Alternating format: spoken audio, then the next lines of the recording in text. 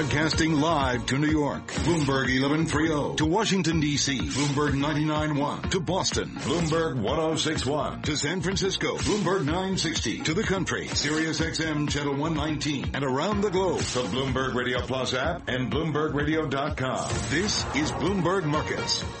This is indeed Bloomberg Markets. Cory Johnson here in San Francisco. Carol Massar on the other side of the coast in New York. Yes, on the other side of the country. It's actually gotten warmer now than it is there. Has it really? Here. Well, yeah, it's 81 here and 79 there. Well, the sun, yes.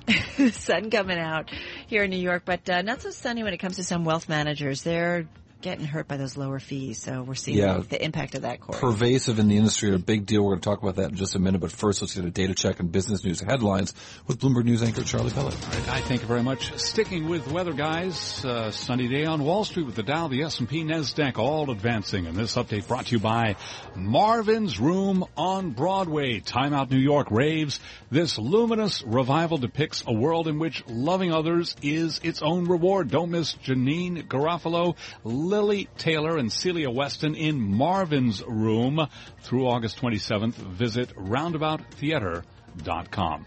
Just getting word that MetLife, the largest American life insurer, has agreed to buy Logan Circle Partners from Fortress Investment Group, adding an asset manager that oversees more than $33 billion.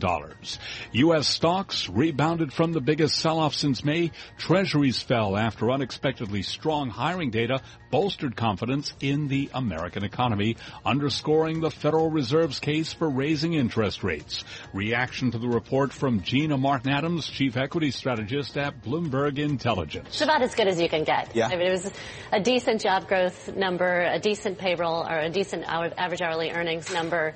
Unemployment rate's still very, very low. I mean, this is about as good as you can get for stocks, frankly. Oil slumped, a weekly loss as a decline in U.S. crude stockpiles failed to convince investors that global markets are rebalancing. West Texas Intermediate crude down 2.5% to $44.37, lower by $1.15 a barrel. Gold down $11.60 the ounce, down almost 1% to $12.11. The 10-year down 5/32, the yield there 2.38%. Equities higher, weekly gain for the Dow, the S&P, and NASDAQ. S&P up 15, up 0.6%. The Dow up 94, up 0.4%. NASDAQ higher by 1%. I'm Charlie Pellet. That's a Bloomberg Business Flash. And Bloomberg Markets is brought to you by National Realty Managers of New York, New Jersey, Philadelphia, and Florida. Cash flow real estate offering safe, high yields cash flow property units. See them at nria.net. Peggy Sue, Peggy Sue, pretty, Peggy Sue. She's back. Yay. Peggy Collins, investing team leader at Bloomberg News. Here to talk about what's going on among wealth managers who, I guess they're having a little bit of a bummer here. You know, it's interesting, Carol, because on one hand, with the stock market on a tear, once again this year, rising about 8-9% so far through the first half of the year, the actual assets under management for wealth managers have continued to rise. So that's the good news. But what's the bad news for them is that when you look at the longer-term trends, there are two main things that we're starting to see, according to a report that was out at the end of last month, which is basically that the fee pressure that's been happening, both driven by investors themselves, by the rise of robo-advisors, and by regulation, is showing up in terms of a decline in the actual revenue. So even though their assets are rising, the amount of money they're making off of that is actually going down. Which just goes to show you how much they were making off of the fees that they were charging everybody. Yes, exactly. So, for example, industry fees as a percentage of assets fell 1.13% last year, following a period for many years of stability. And one of the reasons for that is there's been also a decline in commission-based trades. So like you were saying, when the industry was really making the bulk of its money off of each trade that it made or each product that it sold, you could sell a lot of higher fee products to people and therefore make more revenue. But as there's been a shift to fees based on how much your assets are in your account, for example, if an advisor is going to charge you 1% a year for the assets that you have in your portfolio, that is a sea change for how much money the wealth management industry industry is gaining. And one other thing that to note that's really interesting is with the flow of money in terms of baby boomers, those people who, were born in the 50s and 60s and are now retiring, they basically account now for half of the wealth management industry's assets. So we're at prime peak here of people in that generation kind of putting their money to work in retirement. But the bad news is that we're not really seeing the younger generation, Generation X, people born in the 70s, 80s, or the new millennials drift to the same type of wealth management firms. So longer term wise, there's a real question mark about where they'll go from here. Well, at the same time, we had our ETF report earlier, and Jenna Dagenhart's report pointing out that the ETF inflows are at just extraordinarily high numbers like we've never seen before.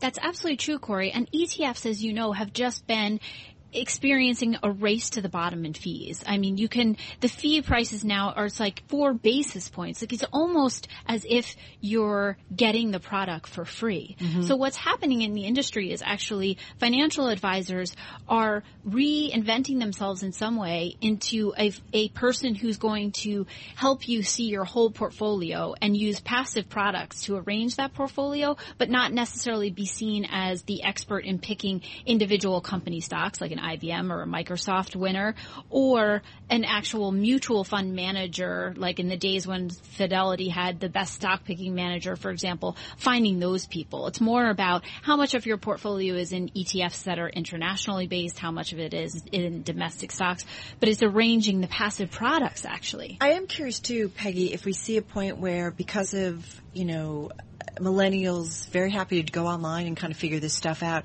that your traditional wealth managers, do we see either consolidation? Do we see some of them dropping out of the business because it's just going to, at some point, financially not make sense? At the same time, they kind of need to have assets to play around with. Absolutely. So we're really seeing a barbelling potentially in the industry. You see asset managers like BlackRock or Vanguard just swallowing billions of dollars into their index or ETF products per month. And then you see the old guard mutual fund, active mutual fund managers who really have continued to see outflows and are now getting pressure to do something about that. So we are absolutely expecting more consolidation in the industry. We saw it last year with Janus and Henderson, a London-based firm, and they merged with the U.S.-based firm. We're absolutely seeing more of that. And then we're also seeing a lot more people, to your point, Cory, about ETFs, start to come to market with a blended type of product. So where they say, hey, it's an ETF, but we overlay an active strategy on it as a way of saying we're going to charge not as expensive as an actively managed stock fund, but we're going to charge more than just an ETF at 4 basis points. Well, interesting. I mean, it's a time when you can see sort of some big changes in the market, and I think, we've only 30 seconds left, but again, driven by low returns. Driven by low returns that could go on for a while, and also by the rise of really cheap index products where people are saying, does it make sense to pay the high fees if I can just follow the market up? The question is what happens when the market goes down. Right. We don't know that yet. Exactly. Hooray for investors, more choices, less fees, but again, we don't know what happens when the market goes down. Exactly. I do wonder. Hey, Peggy, thank you. Thanks, Carol. Thanks, Cory. Peggy Collins, investing team leader here at Bloomberg News, joining us in our Bloomberg 1130 studio. Coming up on the other side of the break, we'll get another check on today's trading session. We did finish with gains across the board, a little bit of a bullish trend, if you will. I am Carol Massar in our Bloomberg 1130 studio. Cory Johnson in our Bloomberg 960 studio, right here on Bloomberg Radio. Let's get to Nathan Hager in our 99.1 studios in Washington, D.C. with some world and national headlines. All right, thanks, Cory. President Trump has shrugged off Russian meddling in the 2016 election before, but he did bring it up in his meeting with Russian President Vladimir Putin at the G20 summit. Bloomberg's Irv Chapman reports from Washington. Secretary of State Rex Tillerson took part in the meeting and described it afterward. They had a very robust and lengthy exchange on the subject. The President pressed President Putin on more than one occasion regarding Russian involvement. President Putin denied such involvement, as I think he has in the past. Tillerson said the two presidents, rather than relitigating the past, as he put it, spoke about cyber threats related to terrorism and infrastructure, as well as interference in the democratic processes of the United States and other countries. Irv Chapman, Bloomberg Radio, Washington. Trump and Putin also came out with a ceasefire agreement for southwest Syria. Tillerson says it's the first sign the U.S. and Russia can work together on that conflict. It sounds positive. We'll have to see how it plays out, and we'll have to see how it impacts the actors on the ground. Obviously, if it secures Jordan and helps protect Jordan, a strong U.S. ally, that's a very good thing. If it provides a cover for other activities that are destabilizing, then that's not so good. So the devil's in the details on this one, and it has to be executed. Former NATO Supreme Allied Commander Wesley Clark on Bloomberg Television. The state of Hawaii is appealing the Trump administration's travel ban rules. It says grandparents, aunts, and uncles shouldn't have been left off the list of close relatives a visitor would need in the U.S. to be exempt from the ban. I'm Nathan Hager. This is Bloomberg.